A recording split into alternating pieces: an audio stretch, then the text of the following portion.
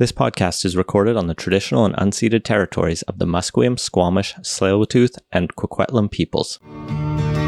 British Columbia, I've seen your mountains high, seen your pretty rainbows and your blue crystal skies, watched your winding rivers as they flow around the bend. To me you're not a stranger, you'll always be a friend. Coming to you from the West Coast, this is Politicos. Today is May 12th, 2022, and this is episode 289. I'm Stuart Lunderbaum. And I'm Ian Bushfield. On today's show, possibly the worst political debate ever in Canadian politics history. It may have just occurred. We'll get into the latest Conservative Party leadership debate. We'll also round up some of the other stuff that's happening, the Alberta Court of Appeal targeting the federal environmental impact assessment laws, fundraising in the BC Liberal Leadership Contest, Horgan becoming the ambassador to Ireland. Everything is happening.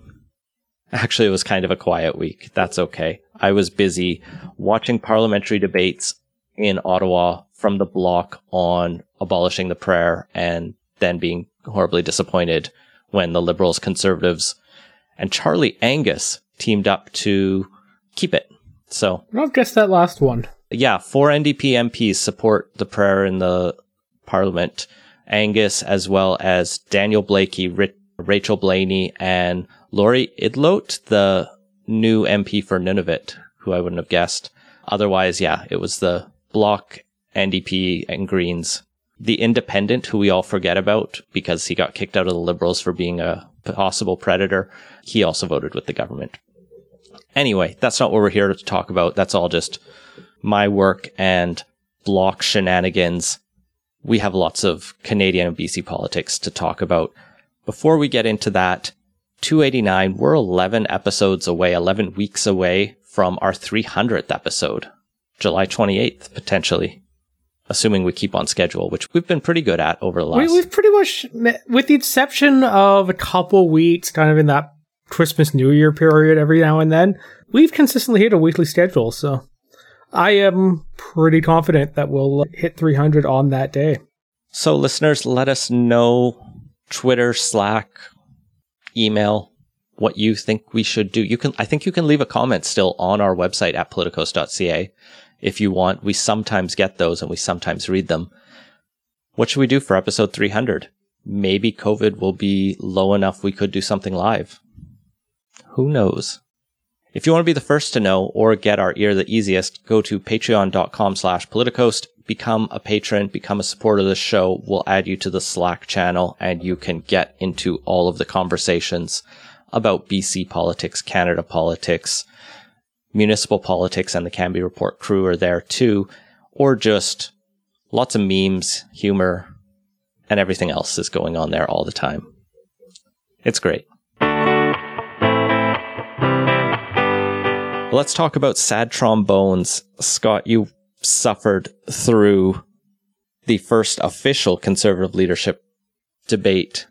The one we talked about last week was just the unofficial one organized by the Canada Strong and Free Network, I believe. I think so. I always just call them the Manning Center because I can never remember which collection of vaguely superfluous adjectives and nouns are their new name. But yeah, that was the unofficial debate and a very shouty debate, which, for all of how terrible this other one was, they at least avoided repeating that particular failing. So once again, I followed along via the reactions after the takes on Twitter and in our Slack and elsewhere, and I feel less inclined to go back and watch this one. It doesn't seem like anyone learned anything substantive about the candidates. Patrick Brown was there, to his credit. Yes, he was, and yeah, he had a decent debate performance. But you weren't interested to know which of the candidates' favorite artist is Amy Winehouse? I saw the questions as they were being asked via Twitter. Things like, what book are you reading right now? What's your favorite music? Who would you go back in history and have dinner with? Was that an actual question? That was an actual question. The here's a list of things you can ask if you're really bad at small talk and need something to get a conversation going. Like they pulled that from there. The format was like a celebrity dating show thing, right? A little bit, yeah. And what if they had asked kind of one question on a get to know the candidates thing? Fine, it's no big deal. The problem is they spent like a fourth of the debate on that particular thing in a way that just got to be excessive. I think the party doesn't want to talk about policy. I just do not care what Leslyn Lewis has been binging on Netflix. That was an actual question. Pierre Poilievre's latest read was Jordan Peterson's 12 Simple Rules, or that he was watching the Trotsky documentary. That is fascinating in its own way. Probably not actually true. I would bet a fairly significant amount of money those were picked for their political salience more than their representation of reality. The Trotsky ones may be specific enough that's the case, but the Jordan Peterson one felt really, I'm going to say something that's going to appeal to the crowd. Yeah, unless he's the guy who's going back and reading that repeatedly, which I could see. I'm assuming he bought it fairly shortly after it came out and read it then, which was like a couple years ago now. I'm not going to look this up. It was pre-pandemic. That's all I can remember. The before times. But that's not the only way it was in a game show format, as I understand. There was also a literal trombone. Yeah, I don't even know how to explain this to people who didn't watch it. Basically, the moderator had a button that would play the classic sad trombone sound. Jesse, I dare you to find the audio and clip it in here. Go for it. That should absolutely be done because it was literally the most stereotypical classic version of that. There are probably millions of copies of that sound file on the internet. Anyway, he had the button to make the trombone sound, and during opening statements, he laid out a couple of rules that candidates couldn't mention other candidates or the prime minister, and if they did, they would be cut off by name. Sad trombone sound. Like they could allude to them? Not by name. Is this like a parliamentary debate, like you have to say the member for such and such, or they just should not even be... They could obliquely refer to them, but not directly. I think saying the prime minister was over the line. Some reference to another candidate who has whatever position I think was okay. I can't remember those details too much because it was a whole thing. Anyway, that was, quite the way to start. And, for all the silliness that it was when a sad trombone sound played, and it is kind of silly that, okay, you can't talk about the prime minister, the singularly most important politician in the country in a political debate, is a little silly. On the other hand, the Conservative Party desperately needs to learn how to talk to normal people without ranting about Trudeau all the time. And on that front, it was probably a net win, despite the ridiculousness of it. It's like training wheels for their leadership contendants to be like... A little bit, yes. We know you want to go all over the place, but you need to be able to stay within the line. Here are the bumpers on your bowling alley. Wow. The opening statements were actually probably some of the better things I've heard those candidates say, in part because I think they were having to work hard to avoid the easy lines on that. They did actually also talk about some issues, but part of the problem was the format was so terrible because they dedicated 20 minutes to the speed dating portion of the debate that the candidates only really had 15 seconds to answer questions. So you would get stuff like, what is your position on Ukraine? You have 15 seconds. Specifically, I think it was about no-fly zones, which everyone except Patrick Brown was firmly opposed to, and Patrick Brown was kind of a throw the caution to the wind, fuck it, let's go, we're gonna start shooting down Russian planes, which is A, certainly a take, and B, the whole question felt weirdly dated because the Ukrainian Air Force is still flying and doing fairly well. The Russians don't actually have air superiority, and big threat is from artillery, which a no-fly zone isn't going to do much for. It would be wild for Canada to come out. Yeah, it would be wild for Canada to come out now, like months after Zelensky asked our parliament for a no-fly zone directly and specifically, to be like, yeah, now we're ready.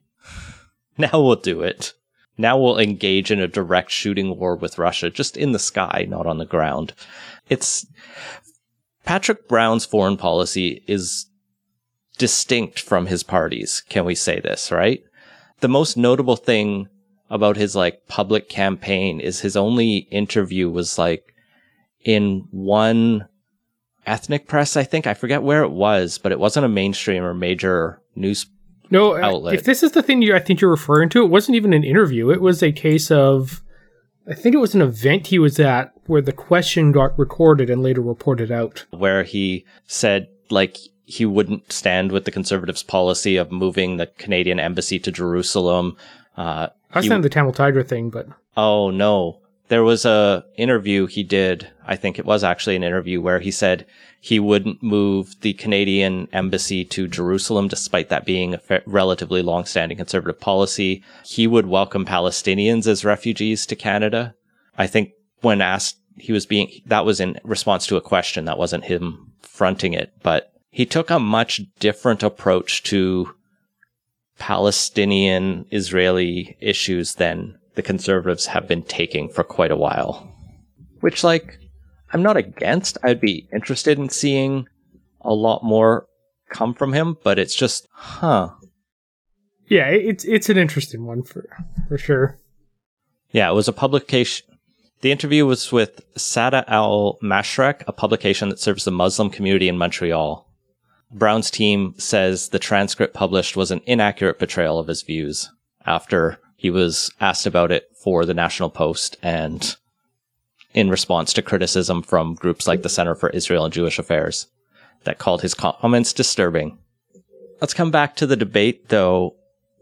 One of the other things I noticed in the third hand I was watching it through was just the repeated, oh yeah, Scott Aitchison is also here kind of takes. How was the moderation? Because that doesn't strike me as great. The moderation was terrible. The moderator clearly liked to talk more than he liked to listen to the candidates, and had a bad tendency to try and become the show. Part of it too also has to do with the weird format. They would go down the line and ask everyone. Occasionally the moderator had to be reminded by one of the candidates that he'd missed them when going through that, which also not super great. But yeah, later on, they had this weird paddle system where two candidates would get to go one-on-one, and then other candidates could basically raise their paddle that got handed out, because apparently the debate needed prop comedy in it as well, to get a chance to interject or say a piece on it, and they only had 5 each, and will probably not surprise anyone, as Pierre Poilievre shot through his very quickly and then had to stand quietly while everyone else debated. There's a joke I won't make there. But yeah, on the opposite side, Scott Aitchison was pretty reserved about using his, so it became a case where there was a fairly long stretch there where you didn't hear much from him in that. Yeah. That said, the moderator was fairly good at stopping just interjections and cutting candidates off if they went outside their time or talked over each other too much, which is an improvement over the last one for sure. Well, I guess the other takeaway I took from following the feedback was and some of the coverage after was there were sharper criticisms, particularly from Charest and Brown against Poilievre and Poilievre against Charest with those two really ripped into Poilievre for his Bitcoin views. It's really easy these days. That it is. The Brown's line was fake internet money. There's the lie. Yeah, there's not a huge amount wrong with that. All money is kind of fake, but at least it has the backing of governments to give it some tangibleness. Yeah, so the value of cryptocurrencies has fallen by a massive amount since Pierre Poilievre really started campaigning on those, which, left a pretty big opening, particularly because this big shtick is that they're a thing that people should have access to because of inflation, and if you do the implied inflation rate of what Bitcoin or Ethereum would be, it would massively outstrip what the Canadian dollar is doing on that. Also, he wants to fire the governor of the Bank of Canada, which is probably the thing that everybody took away from this debate as kind of the big... I think he had announced that a day or two in advance and started talking about it then. It doesn't really matter. It definitely blew up with the debate because pretty much everyone else was criticizing him for it, from like columnists to the Prime Minister to former Bank of Canada Governor David Dodge, who said that's bullshit in terms of what he thinks of Poilievre's ideas about interfering in the Bank of Canada's independence. It's fairly rare for anyone who's been through the Bank of Canada, whether they're current or former governors, to get that feisty with a political candidate. The idea that the Bank of Canada is supposed to be independent of the government typically means they take that very seriously and don't weigh in on this stuff, and it really says something about how aggressive Pierre Poilievre has been, that they felt the need to, or someone, David Dodge, felt the need to weigh in on this and push back.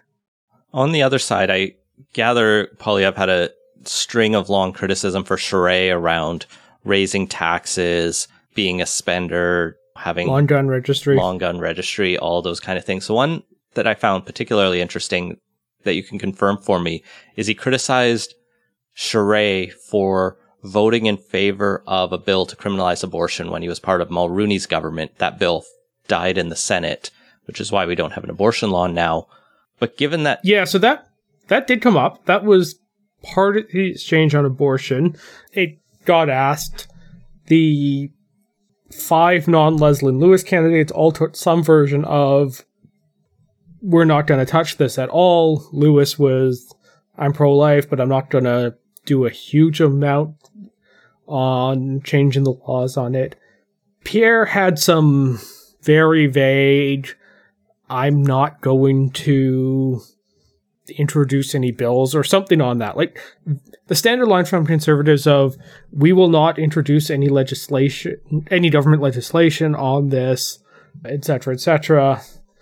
His response was noticeably more couched than that. And Poilievre is a religious Christian, and I can't remember if he's evangelical or Catholic, but has been rated as like a pro-life candidate in the past by Campaign Life Coalition and some of those groups.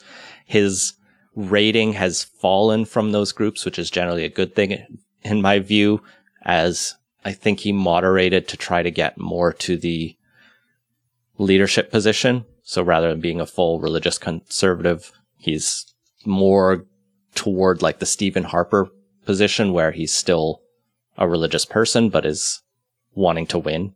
Yeah. Hence the confusion in his position.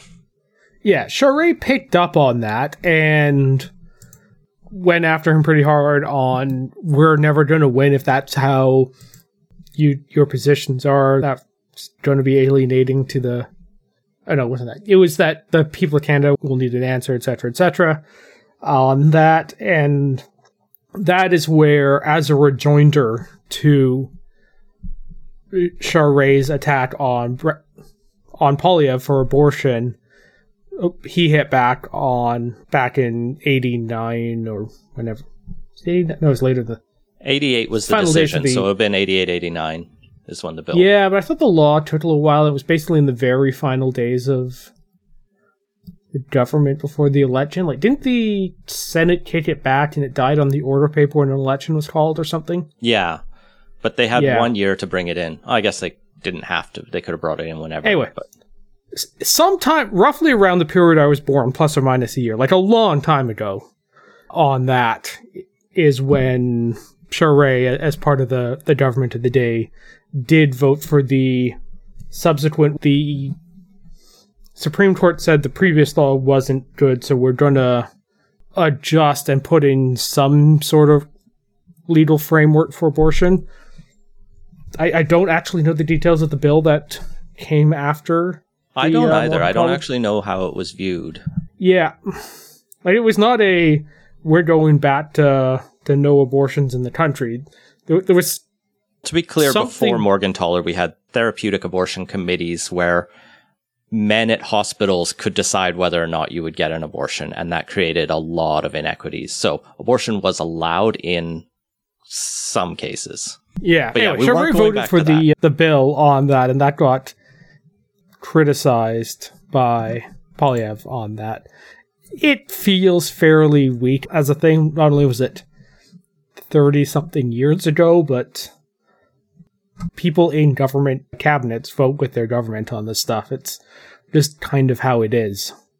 Yeah, the only exception I can think of in that era was, I think it was Grace McCarthy and Kim Campbell in Bill Vander Zam's cabinet, who staunchly opposed the way he was going to try to continue to restrict abortions in BC following the overturning of the law. And basically Vander Zam's government was already falling apart at that point, and so he didn't really have much of a leg to stand on to maintain his fundamentalism. But that was a unique situation. Generally, cabinet is pretty united around key legislative priorities. Back to the debate once more. Any other takeaways? I heard that Roman Baber hates communism. That is true. He did come off as more nuanced than you would have guessed on issues around criminal punishments, rehabilitation, that sort of thing. Some of the drug law stuff. So, he seems to be one of those people that takes the freedom stuff very seriously and actually to its logical conclusions, which is not always the case. Right, the sort of consistent libertarian where I might disagree with some of the axioms you run by, but at least they all flow. Yeah. I guess it doesn't make sense to ask if there's a winner from a debate like that. I think the winners are people like me who didn't watch it. Yeah, I think Brown came off looking reasonably well, and he wasn't tarnished by the clown show that was the previous debate. And in that case, the clown show was all on the candidates rather than being mostly on the format and the moderator in this case. It's so he seemed ridiculous, fine. right?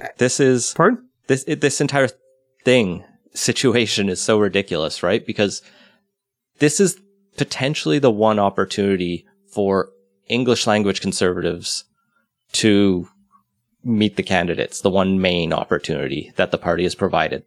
The other debate is going to be in French, which makes sense. We're a bilingual country, and the Conservatives need to pick up seats in Quebec if they want to become government as well. But if we don't get another English language debate... Also, not everyone on that stage is particularly fluent in French. It's going to be a mess. I think Lewis is... Pardon? It's going to be a mess as well. Yeah, so you're basically going to have Jean Charest and Poilievre going at each other with as much intensity as before in the previous ones. And then you're going to have the rest of them with French that sounds the way Brad Pitt's Italian in Inglourious Bastards was. Or and Stephen Harper's French in his first election. Yeah, it is going to be terrible. They're all going to be standing there awkwardly trying to figure out how to say the basic stuff in French. It's going to be a mess. It's not going to really tell people much. The one bright side is for whatever reason, French moderators seem to just do better jobs in Canada, and the French debates are always better moderated and more informative. Yeah, I don't know enough about the difference in the culture, but there is something about the Quebec political culture is a bit more rough and tumble and willing to question politicians on a regular basis. So from that aspect, it'll probably be a better debate, even if it's less rounded by all the candidates, but it's what it is. Yeah, so get back to who won, or who at least came out looking fine. Poilievre, what you're going to get. I think Baber comes off as less unreasonable than his social media and email blasts and all that stuff come across when you see him in person, but I can't figure out who his base is in this, because you have Lewis and Poilievre taken the same lane, and both of them are more well-known and able to win, in theory, have paths to victory. So I don't know. He's probably going to be the first one off the ballot once they start eliminating people. Aitchison was fine. He said his piece, did the "why can't we all get along? We need to appeal to people who aren't obsessive about this stuff and swing voters, and there will be people that appeals to, myself being one of them, but there's no memorable moment of the night from him, which is probably what would be needed to catapult him out of what I'm going to guess is second to last. We don't really have any polling, but that's pretty much where I figure he would be. All the rest were kind of just what you'd figure. No terrible moments or great ones, just there. A debate where everyone was just there. Just what we really hope for in our democracy.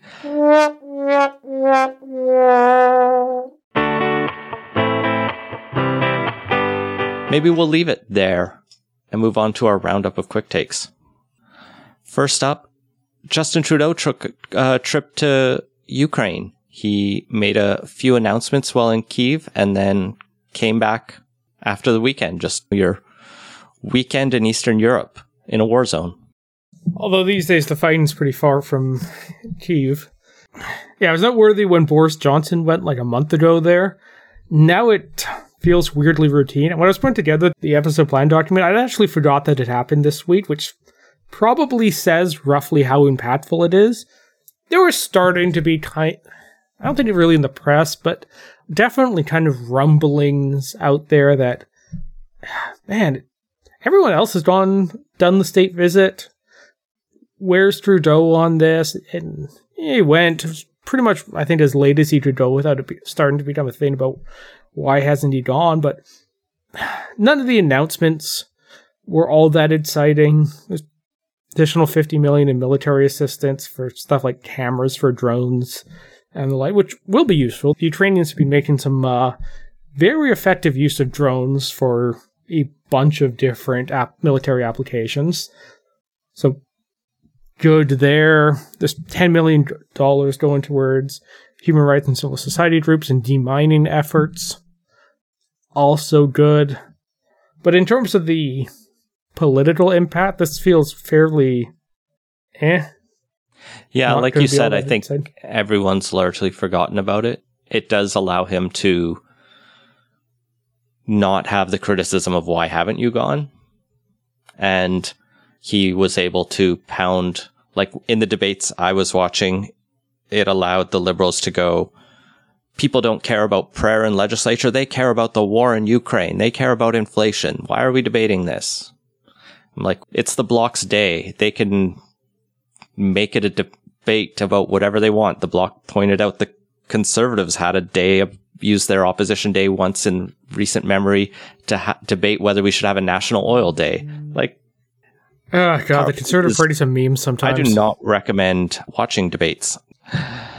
While we're talking about the Liberals, they are slowly working towards bringing forward an online hate law. This will be legislation that they've long promised, but after receiving a torrent of critical feedback just prior to the snap election call, they've gone back to the drawing board and sent it to kind of a weird framework, an expert advisory group that's not really governed in the same way committees are. And so they're just holding discussion sessions where the experts kind of go over things. They might take some consultations. They're not publishing the consultations they receive, but people like Michael Geist have FOI'd them and gotten them out, which is not how our committees are supposed to work when they study things.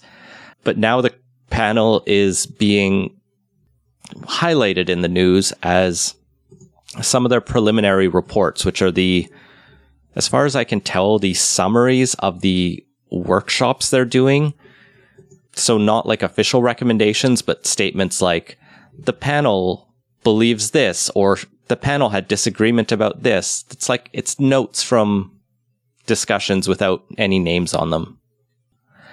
And the big thing from the legislative framework workshop they have is that the hate law should be fairly broad and cover large and small online platforms, not just Twitter and Facebook. So crowdfunding apps, everything from Airbnb to video games to our Slack channel. Yeah, so one of the things that was included here and got picked up in the CTV story, and that's where I came across this, because a lot of people in my Twitter feed were expressing outrage at the prospect that it would include private online conversations as well as the things you post on Twitter and Facebook, which I think rightly has a lot of people concerned. And yeah, would in theory absolutely include our Slack, all Slacks in general, but ours too.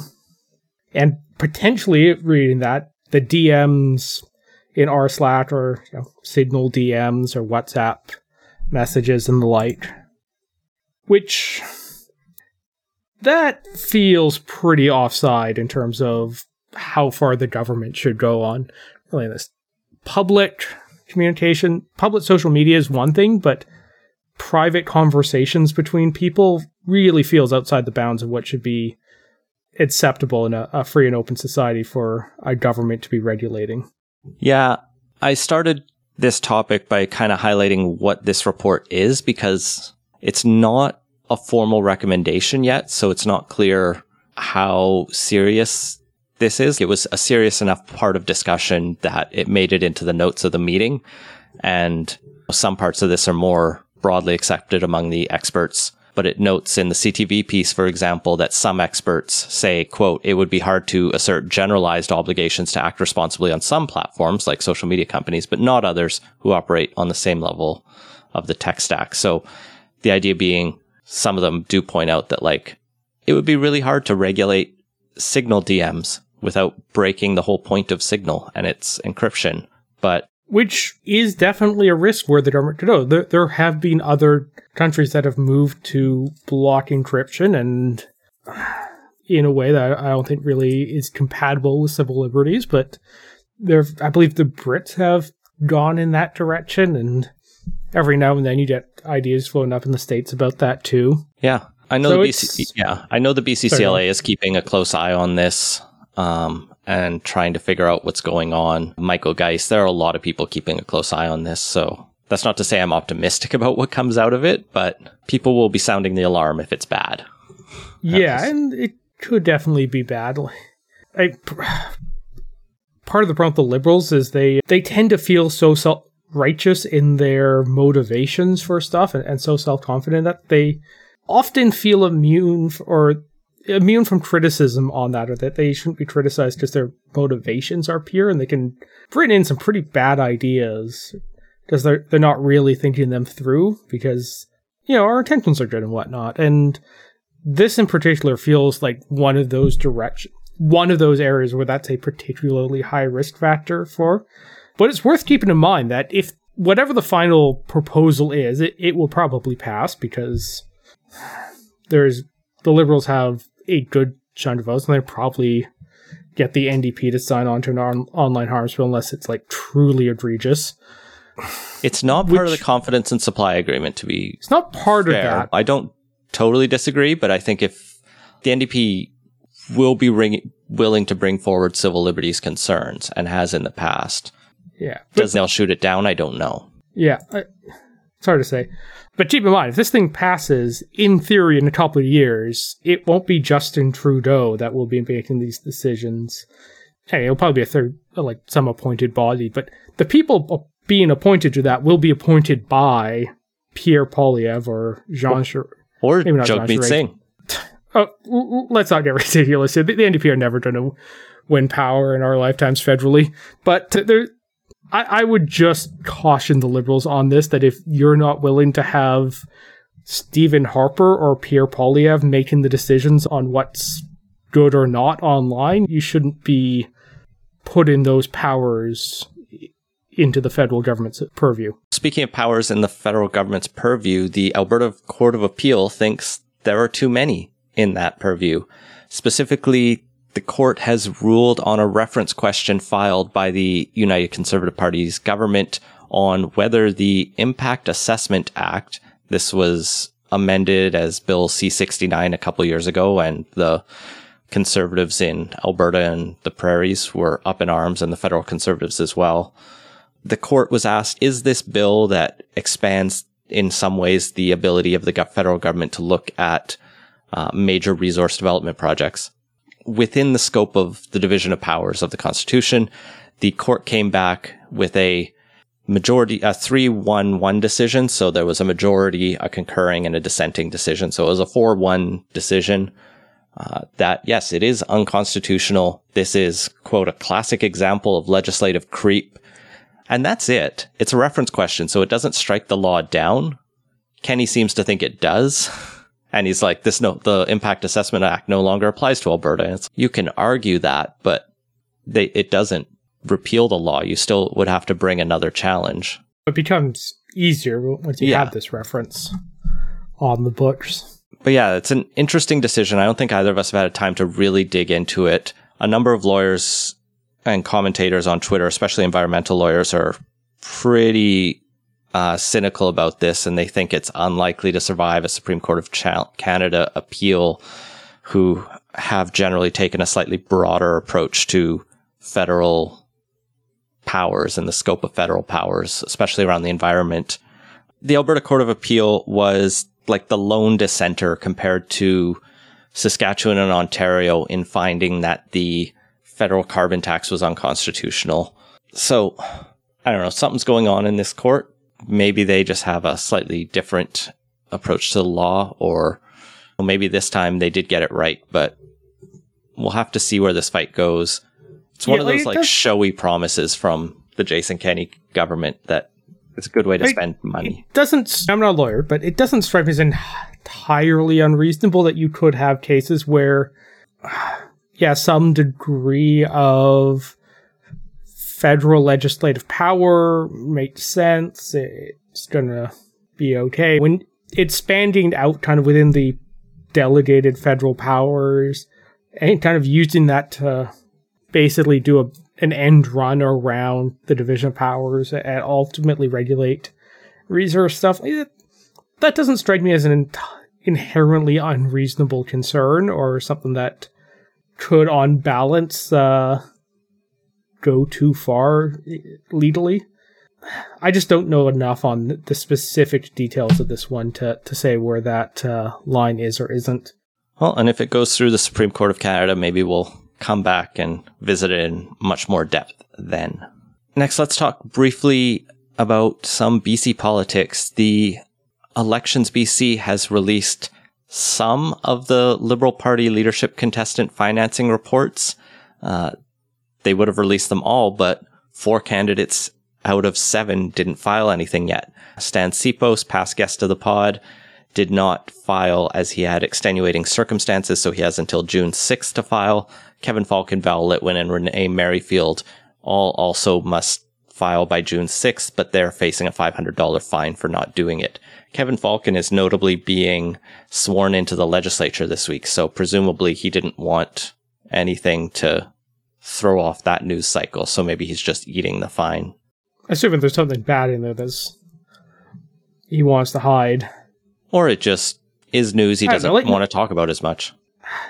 I don't know, people like us will skim through the reports and pick out something noteworthy, but it's, for the most part, most people aren't looking through and talking about there. The only way I'm gonna eat a fine on this to avoid filing is if there's something he really doesn't want to talk about.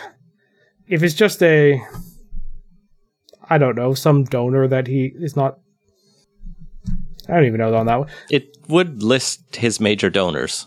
Yeah, unless there's someone that's particularly embarrassing to be on that list that he doesn't want. It just honestly seems like very small potatoes to do an end round around this. So, although $500 isn't that much, but $500 isn't that much. But let's talk about the people who did file. So we have data from Michael Lee, Ellis Ross, and Gavin Dew. Michael Lee raised about $621,000, Ellis Ross just over $500,000, and Gavin Dew about $80,000. what's interesting here is Ellis Ross outperformed Michael Lee. In terms of number of donors, but not total whole. Oh, no, sorry, in votes. Oh, yeah. So Ellis Ross went to the last round and had 34% of the vote. Michael Lee had 14% of the vote. On the first round, Ross had 26% and Lee had 10%. So Ross did much more with slightly less money. Now, the campaigns all had a cap of $600,000, so there was no reason for Ellis Ross to go raising more money. That's still 100,000. That's 1/6 the amount that he missed the spending cap by. So it's not nothing. That said, like the Ross campaign, looking at it from the outside, definitely seemed to be a kind of very lean and focused operation where they weren't splashing around a lot of money on stuff. Yeah, And they definitely had the most donors, so they were getting a lot of small donors, 1,650 almost, versus Michael Lee had about 850, and both had similar number of large donors. So Lee got a lot of money from a smaller number of people versus Ross had a bit more of that grassroots feel. Now, it was nowhere near enough to win, but that was how it appeared, at least from the outside, that Ross was picking up some of the momentum, especially once Aaron Gunn pulled out or was rejected. He was rejected. That's right. And then, Gavin Dew got 5% of the vote and raised $80,000 from 441 people. Can't say much about that when we don't have kind of the people in the same realm, Val Litwin and Renee Merrifield, to compare them to. I want the rest of the data. So we'll just have to wait for after June 6th for the rest of them and see where it goes. But someone else we're waiting to see where they go is the Premier. There's been a rumor circulating around for a while now about whether he's going to run for a third term. And this past week, he did an interview with CTV News where he talked a bit about that. So he's not ruling out a third term run. Nevertheless, there were a couple interesting quotes about how he has to, quote, "I have to confess my energy's been flagging." I think that was fair enough. He did just the guy said cancer and COVID. Yeah, and I can't speak to cancer, but COVID definitely knocks quite a bit of energy out of you while you're down with it. Like, fair enough, but still, like, at the same time, typically politicians who are planning on sticking around do their absolute best to try and avoid the appearance of having flagging energy. So it is interesting. Could just be a moment of more honesty than intentional, or it could be a sign of where things are going. Yeah, he told CTV on coming out of cancer treatment that, quote, "I think I was driven by adrenaline when I came out of it. I was just so happy to be finished with it. I probably jumped into the pool a little bit earlier than I should have." As in, he did seem overly, back in it when he stepped back into the role and Farnworth stepped out of the kind of acting premier role. But Horgan says on the future, as long as I can keep making a valuable difference, I'm going to keep doing it. And I think he cited, as long as people like me, I'll keep doing it. But then the even more interesting part of this, or random part of this interview, is that they asked him about speculation that he might be the Canadian ambassador to Ireland one day, as he has dual citizenship and seems to really enjoy referencing Ireland. And he said, "I think I could probably pull that off. It's not a bad idea. Next time I talk to the Prime Minister, I'll see what he has to say about that." What? It's such an out of left field idea. Was anyone actually talking about this before? I don't know. I'd missed it, but I miss a lot of things, but good for him. I'm sure it'd be fun. I like Ireland. It's a nice country, but you have a job right now. One would hope you're entirely focused on that. And maybe the text of the transcript doesn't capture the tone. Maybe he was being a little more satirical or funny about this. Or maybe he's like, "Cool, I'll go to Dublin." We'll have to see. He's got the power that he doesn't need to actually decide anything. He can pretty much play coy like this for as long as he wants. Internally, he does at some point need to tell his party, but again, he's the boss. He just needs to make sure he gives the rest of the party enough time to get someone in before the next election, if he needs to, or win the next election and then bugger off shortly after that. Or, I don't know, stick around as long as you want, as long as you're popular. What do I know? And that has been Playtoast. Find links to everything we talked about at playtoast.ca. Support the show and get access to our Slack channel at patreon.com/playtoast. Our intro music credit is Beautiful British Columbia by Serge Plotnikoff. Playtoast is a production of Legend Boot Media, and editing services are provided by CHLY 101.7 FM in Nanaimo. Thanks for listening.